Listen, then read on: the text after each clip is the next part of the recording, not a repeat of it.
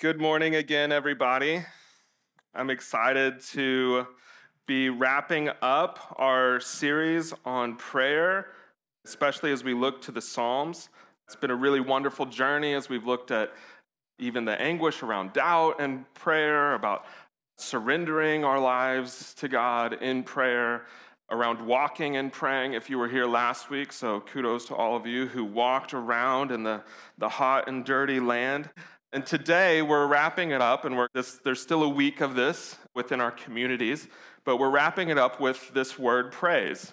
What does it mean to pray to God with a heart of praise? Or there's this biblical word that's probably strange to you as you read it. I think it's one of those words, for me at least, through my life, I'd read through it and be like, yeah, I know I'm supposed to know what that word means, but I'm just going to keep moving. This word extol, which is really a combination of several of our own words. It means to celebrate, like the Lakers making it to the next round. It means to honor, like to kind of do the ceremony of which you elevate someone, to acknowledge, to praise. And so that is a key word that you find throughout the entire Psalms. And so today we're going to learn how is it that we pray with that kind of praise to God. But since it's Mother's Day, I just want us to imagine first if a child wrote this card to their mother to celebrate them. What if it said something like this? Dear Mom, happy Mother's Day. You do so many things. You wash the dishes, you make my lunches, you pay the bills on time. Thanks. Also, you're an Enneagram 4. Your Myers-Briggs is an INFJ. You got a bachelor's in nursing with a 3.5 GPA. You're 38 years old. You delivered me at 6:10 a.m. That's you. Now back to me. I really need some new shoes. Also, can you start making those Nutella and peanut butter sandwiches for my lunches? If you can't make that happen, it's okay. I think Emily's mom will make those for me if you don't. I really want to go to Colorado this summer. Can't you make that happen? If we don't go, I'm going to question this entire card. What are we having for dinner? Can I have a snack? Remember when you told me a few years ago you would give me a police Lego set? When are you going to get on that? Also, sorry I didn't make my bed, but that's because you didn't remind me to do it. Happy Mother's Day. P.S. I did a really good job with this, didn't I? Mothers in the room or other emotionally intelligent people, what's your feedback about this card? What are your first impressions with this card? Not great? Yeah. What's not great about it? It's pretty narcissistic? Yeah. It's like a card about them? Yeah. What else? You've heard some of those lines before? Yeah, there's some inspiration. Yeah.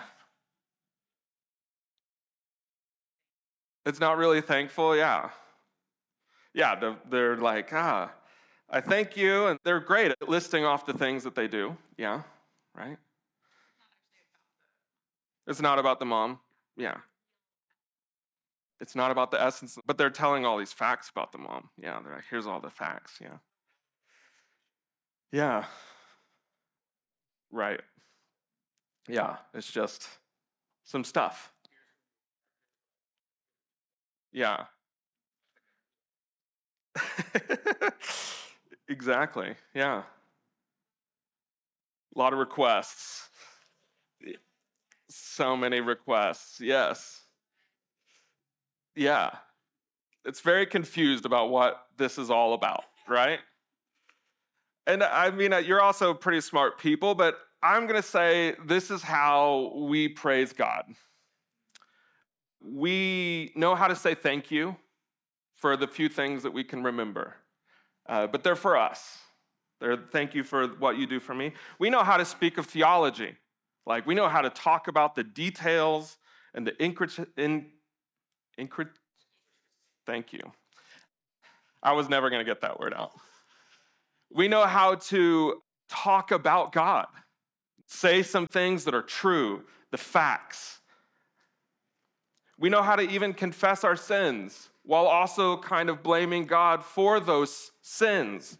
We are like a long line of Adams. It says, yes, I did sin, but it's because the woman you gave me made me sin, right? Y'all remember that from a few months ago.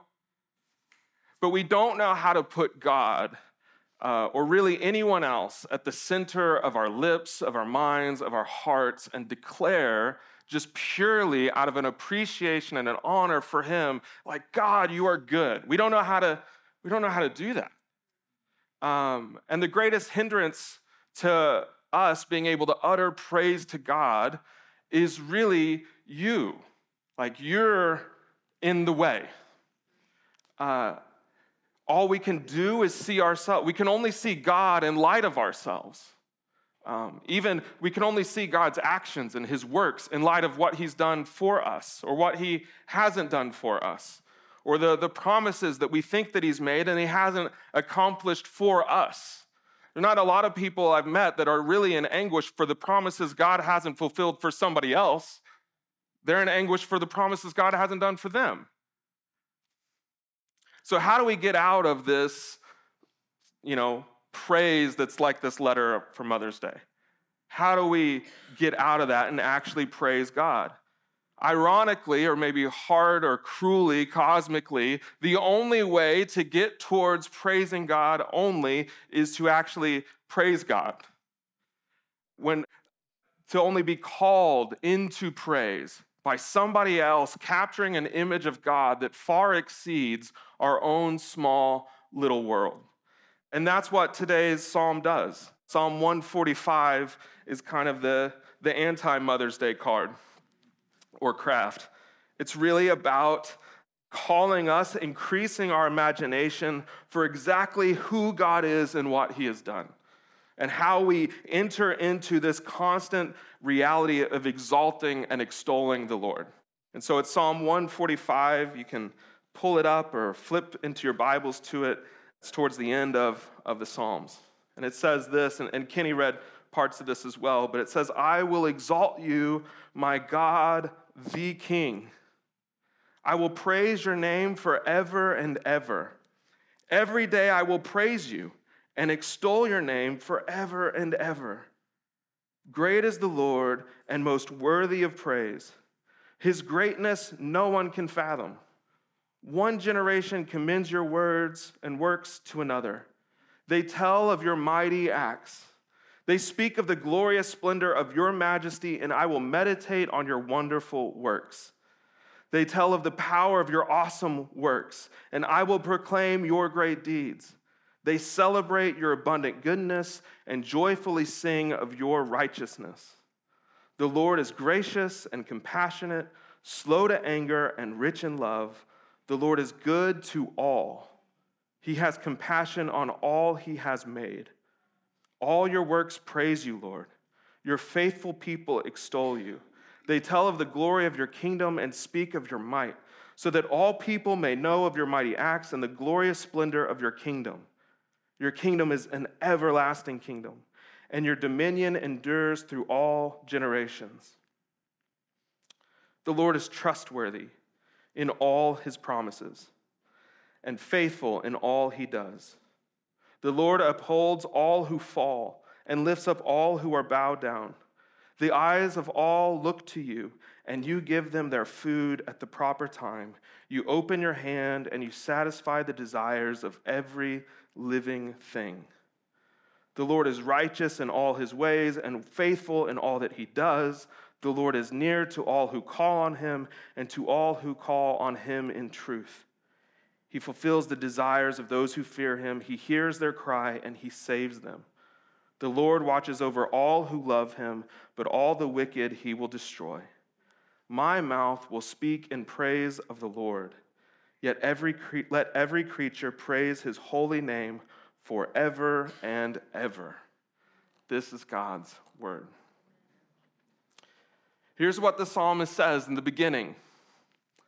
God is worthy. He is so worthy and awesome. I mean, he begins just by saying, great is the Lord, and he's the most worthy of all praise. His greatness, nobody can even understand. Nobody could measure, nobody can even comprehend. He goes on to say, generation to generation. Like there's this long line of people, of whole bodies of people just sharing to each other, passing the baton on of like, this is how great God is. Over and over and over again. His awesome deeds, his incredible awesomeness. It says in verse 6 that they tell of the power of his awesome works. What is it? If you like go back, there's some, dangling modifiers out there.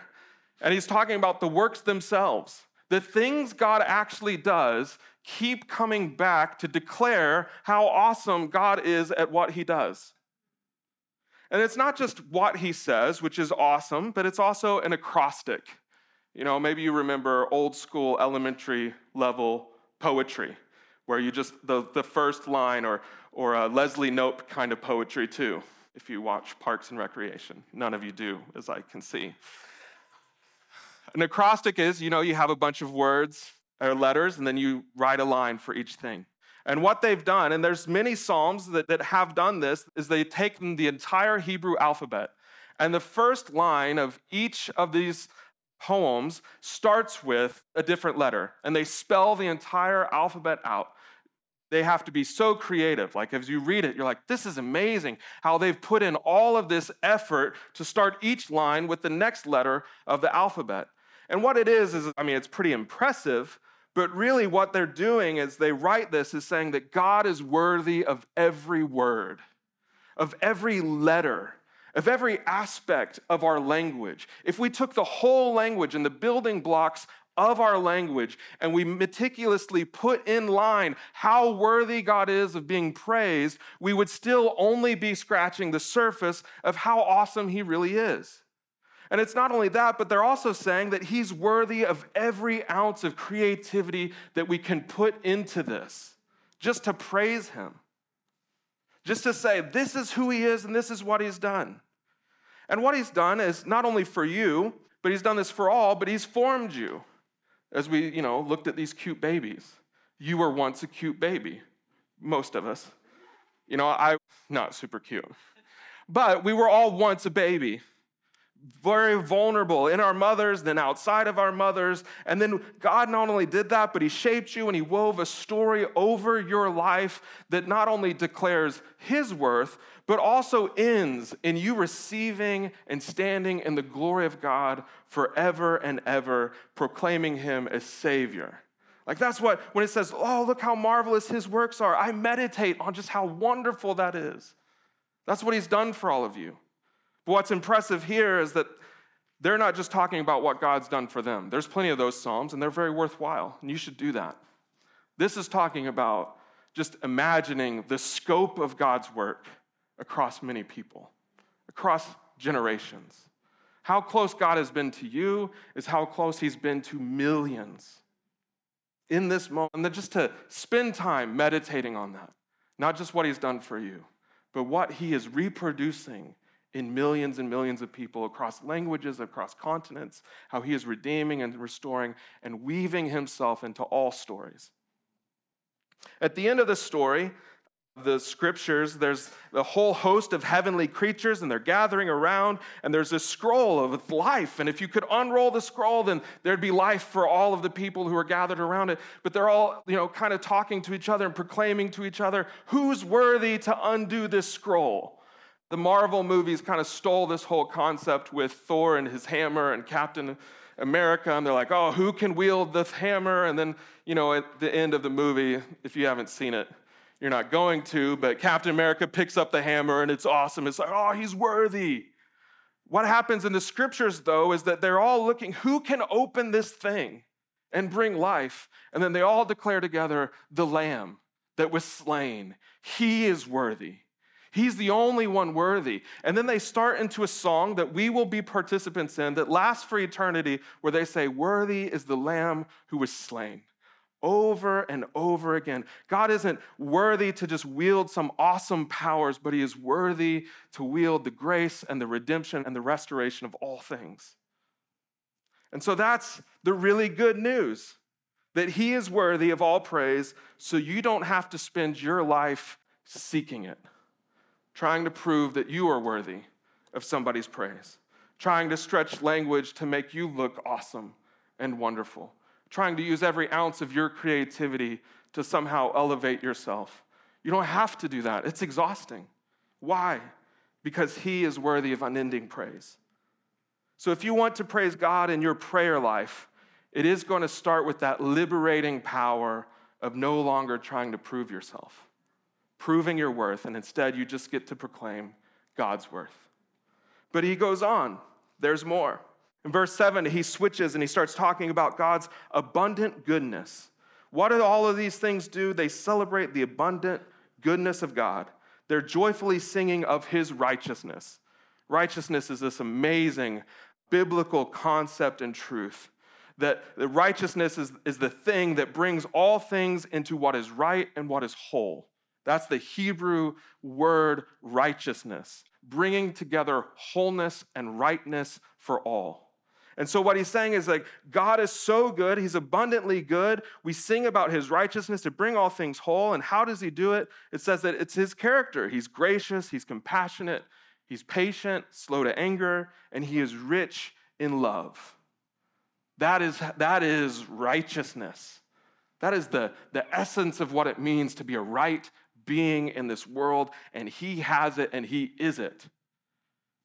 And then it says this wild thing in verse 9. It says, the Lord is good to all. To all. Not good to some, not good to a few. The Lord is good to all. Even the enemy, who with their lips is declaring falsehoods against God, even as they're doing that, they're experiencing God's goodness as they breathe in oxygen and have their faces warmed by the sun. God is good to all. Rich in love to all. Compassionate to all. Even to those who are kind of like the critical worshiper or follower of Jesus. You know, the person who tries to write a Yelp review about God all the time on how well he's performing. While we also kind of critique and like, I might remove a star from God these days. He's not really, living it up. His delivery is a little slow. The food was a little cold. Because I don't like what he did this month, this day, this situation, or this grief. But even as that worshiper does that, God is being unendingly good to us. Meeting that worshiper, meeting all of us in that space with compassion and grace. A completely good, always and forever God. Always loving, always compassionate, always patient, always gracious, always bringing wholeness and righteousness, always. Which is hard to understand, that kind of goodness. Because we live in a world where people are inconsistently good or inconsistently bad. It's basically every sitcom is based off of that. Michael Scott is not consistently bad. Sometimes he's good. Sometimes he's not.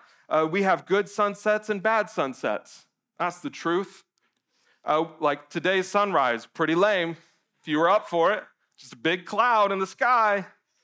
Good weather, bad days. Bad weather, right? We know that.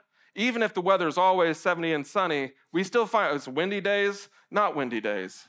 Smoky days, not smoky days. There's good movies and bad movies. Even Tom Hanks has that movie with the dolphin lady or whatever. The mermaid, thank you. You love it. Even Viola Davis has movies that she's like, I wish I didn't do the help. Even Steph Curry misses shots. The other day, he missed a lot. Too soon. Wow. So suddenly you guys care about the Warriors? I feel so betrayed. All right. Yay, thank you. Even U2 has dud albums. Looking at you, Pop. Like, if you should look that up. I don't even think Spotify has it because it's such a bad album. But this passage says, no, everything he does always is good. Continuously, forever good. All things he's done, all things he's made, give thanks and declare and bless his name.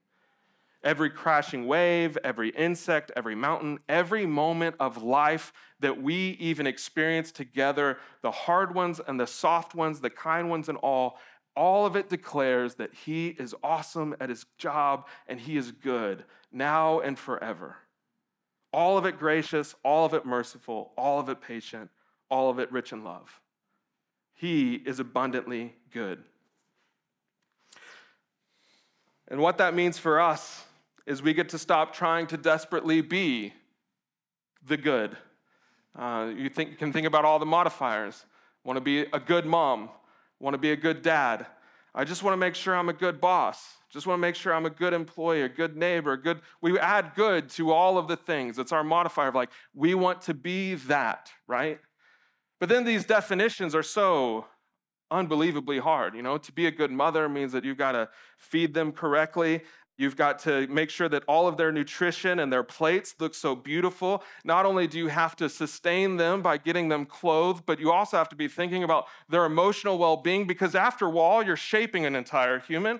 And as you shape that entire human, make sure that you're Instagramming it perfectly too, so that everybody else can be inspired by your goodness. And then you come onto this crashing guilt year after year of, I can't believe it. This human I cannot, deal with. And then you think, am I a bad mom? Same for work. You got to be woke. You also have to be efficient. You have to be laid back, but you also have to be hard. You have to be, really proactive, and you have to take measures, but also you need to learn to be, patient and chill.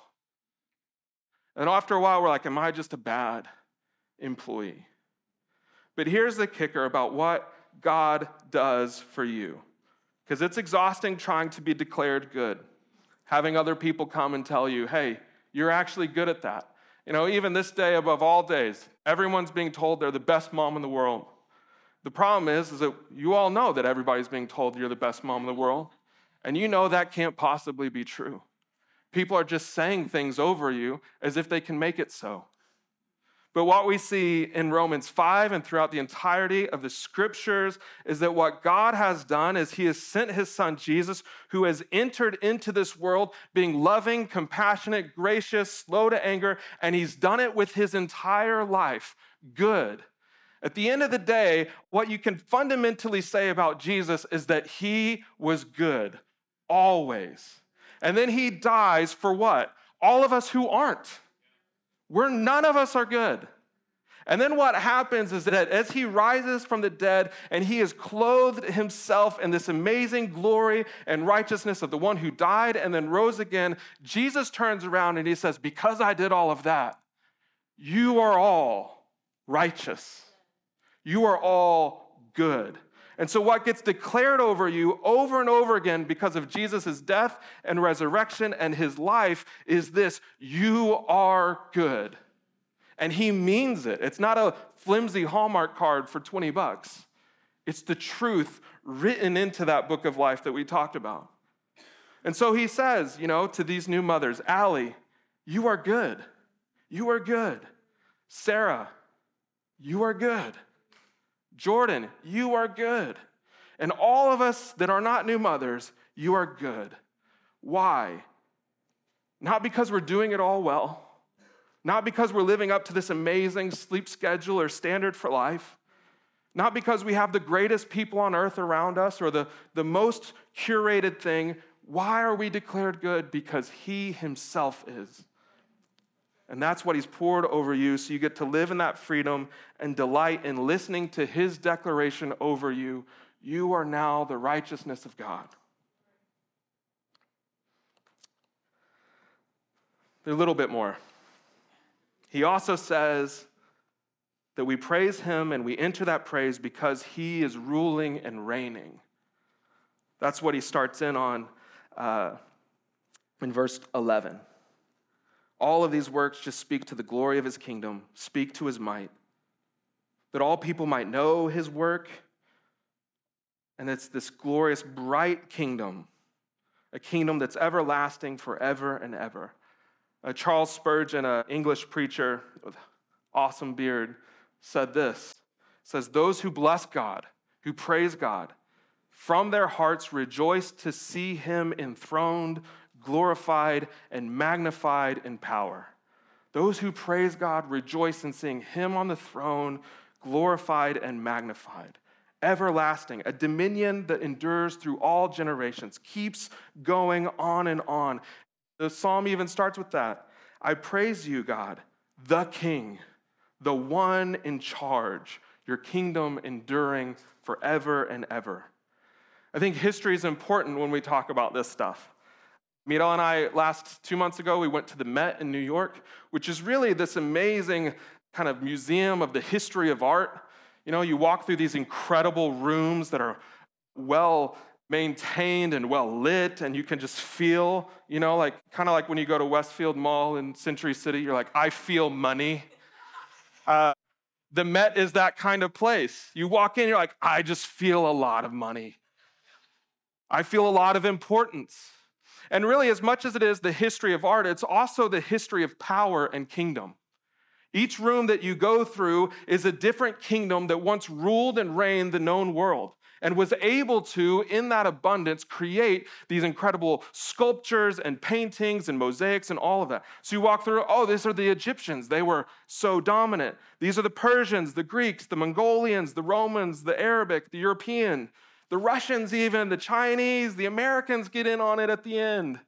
We're like, oh, each room, this is a kingdom with power. But these powerful empires that had their fingerprints on everything, where their rulers were seen as gods, even ours, right? And now they're just kind of given a few pages in a history book that maybe someone learns freshman year. Or in the Met, it's about 1,000 square feet. It takes about 500 steps to walk through it. There's this one room that has all of these tiny little jewels and things. I think it was the Greeks. And it's like they're so small and they're so insignificant. But you've got to believe that at one point someone was, praising this little tiny thing. And we're just passing it because it's like, oh, it's going to close soon. And I got to go see the real stuff. That's what the kingdoms of this world end in. That's how it works. They rise and fall. Dynasties come and go. Companies get launched and then end their influence. You can be a prize today and nobody tomorrow. But the rule and the reign of God doesn't end, it only grows. His mission is to make himself known and to restore all things, and he is winning at it. And he will win at it. There's going to be more kingdom, not less kingdom. Throughout all of history, the massive empires get to this point where they're like, okay, we need to now conserve ourselves. Kind of like where we're at in America. Too soon, too woke. And then you start to be like, oh, how can I maintain this small little kingdom? Christ's kingdom only extends, only grows. When Jesus is on earth and he's talking about his world, his kingdom, what he wants it to look like, he's not talking about a vision for the world, as many of us do. Oh, wouldn't it be nice if the world looked like this? No, he's actually talking about the world as it really is. His vision of the world is the vision of the world because he's the king of it, which means you can stop putting yourself on the throne. That's why Spurgeon's quote's so great. Those who actually praise God delight to see him on the throne. Some of us have an image of Christ on a throne, and it terrifies us because we're not there. Or we think, well, maybe am I his main advisor? Am I his main go-to? Am I the one pulling the strings behind and he's on the throne? No, the person who praises God, who delights in God, like the writer of the Psalms, delights in seeing him there, magnified. So we don't have to reduce our lives to some massive game of King of the Hill, just trying to get a little bit more on top. And we get to praise the conquering king because there's not a single president who's ever walked on water. Not a single one. There's not one CEO who has defeated evil. There's not one real estate mogul who's declared your sins forgiven. Not a single Caesar ever, and there were a lot of them, not one of them walked out of a tomb. Praise God because he rules and he reigns, and not us and not any of those other people. So we've talked a lot about his massive, awesome goodness. And then the psalmist kind of turns and says, he's also trustworthy. We have this big painted picture of a throne and an awesome, unending, good God. And then he says, you can also trust that big God to be kind with your soul. We praise him because he's trustworthy, because he will be careful with you. We praise him because it says he upholds those who are falling. He lifts up those who are on the dirt, on the mat. He gives food in the due seasons. He satisfies the desires of hearts. He's kind in all of his works. It says he is near, he hears, he saves. These are all relational, close words. A God who is kind with your heart. One of my favorite novels is by John Steinbeck. It's called Of Mice and Men. It's really short. There's also a John Malkovich movie from 1992, so you can go see young versions of these actors if you want. But in that, there's this really big character, really huge, massive, strong man. And he loves so intensely, he gets these little mice and he plays with them and he pets them and he's so excited with them and he strangles them, kills them, crushes them. I won't tell you the whole story, but that's what he does. And I think that that's often our picture with God. He's so big, he's so mighty, we're scared that he might crush us. Can he be trusted? Even in the midst of disappointments, can he be trusted with my heart, with my soul, with my life? This psalmist says yes. There's also the story of Jesus, and he's teaching, and he's doing what Jesus does, and this person comes to him, Jairus, and he says, my daughter is sick, and she's dying. Can you come and heal her? And Jesus says, yes, I'll heal her. And he starts walking back to this place, and he's following this guy. And then there's a big commotion, it's a whole other story, and Jesus gets sidetracked, there's a bunch of teaching, there's other healing happening, and then they begin on their way again, and then someone comes to meet them on the path and says, it's too late, she's already dead. I mean, just to imagine the whole scene, Jairus, he had a wife, the child's mother, who said, you go find someone who can heal him. And he's out there, and he found him, he's on his way, it doesn't work out. Jesus says, let's go anyway. He gets to the house where they're all at, and people are weeping and wailing. There's this huge commotion. But in the midst of it, there's this mother and father who've just lost a child. And Jesus says, she's going to live. She's just down for a moment. Everyone laughs at him. And he sends the crowds away. There's these few moments where Jesus actually sends people out and says, I'm going to do something, but you have to leave. So he sends all of these people that are weeping and wailing, and he goes just to the father and the mother, tenderly, kindly, taking them with him. They're the only people out. The dead daughter, the mother, the father, and Jesus, and they walk into the room, and he goes to the child, and he says in very tender words, get up, little girl. Let's walk and live. And she does. You can trust God to be attentive to you.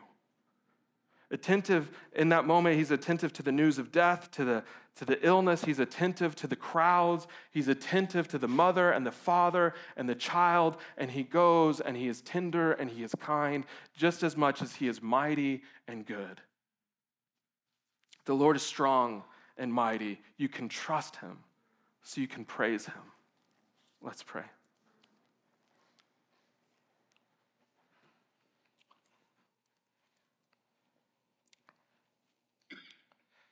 Jesus, we echo the words of this psalmist right now, that our mouths would speak in praise of the Lord, and that every creature would praise your holy name forever and ever. That we would spend our lives declaring these stories and excited about the work that you've done, not just with us, but far, far away. Thank you for giving us a picture of your goodness this morning. Amen.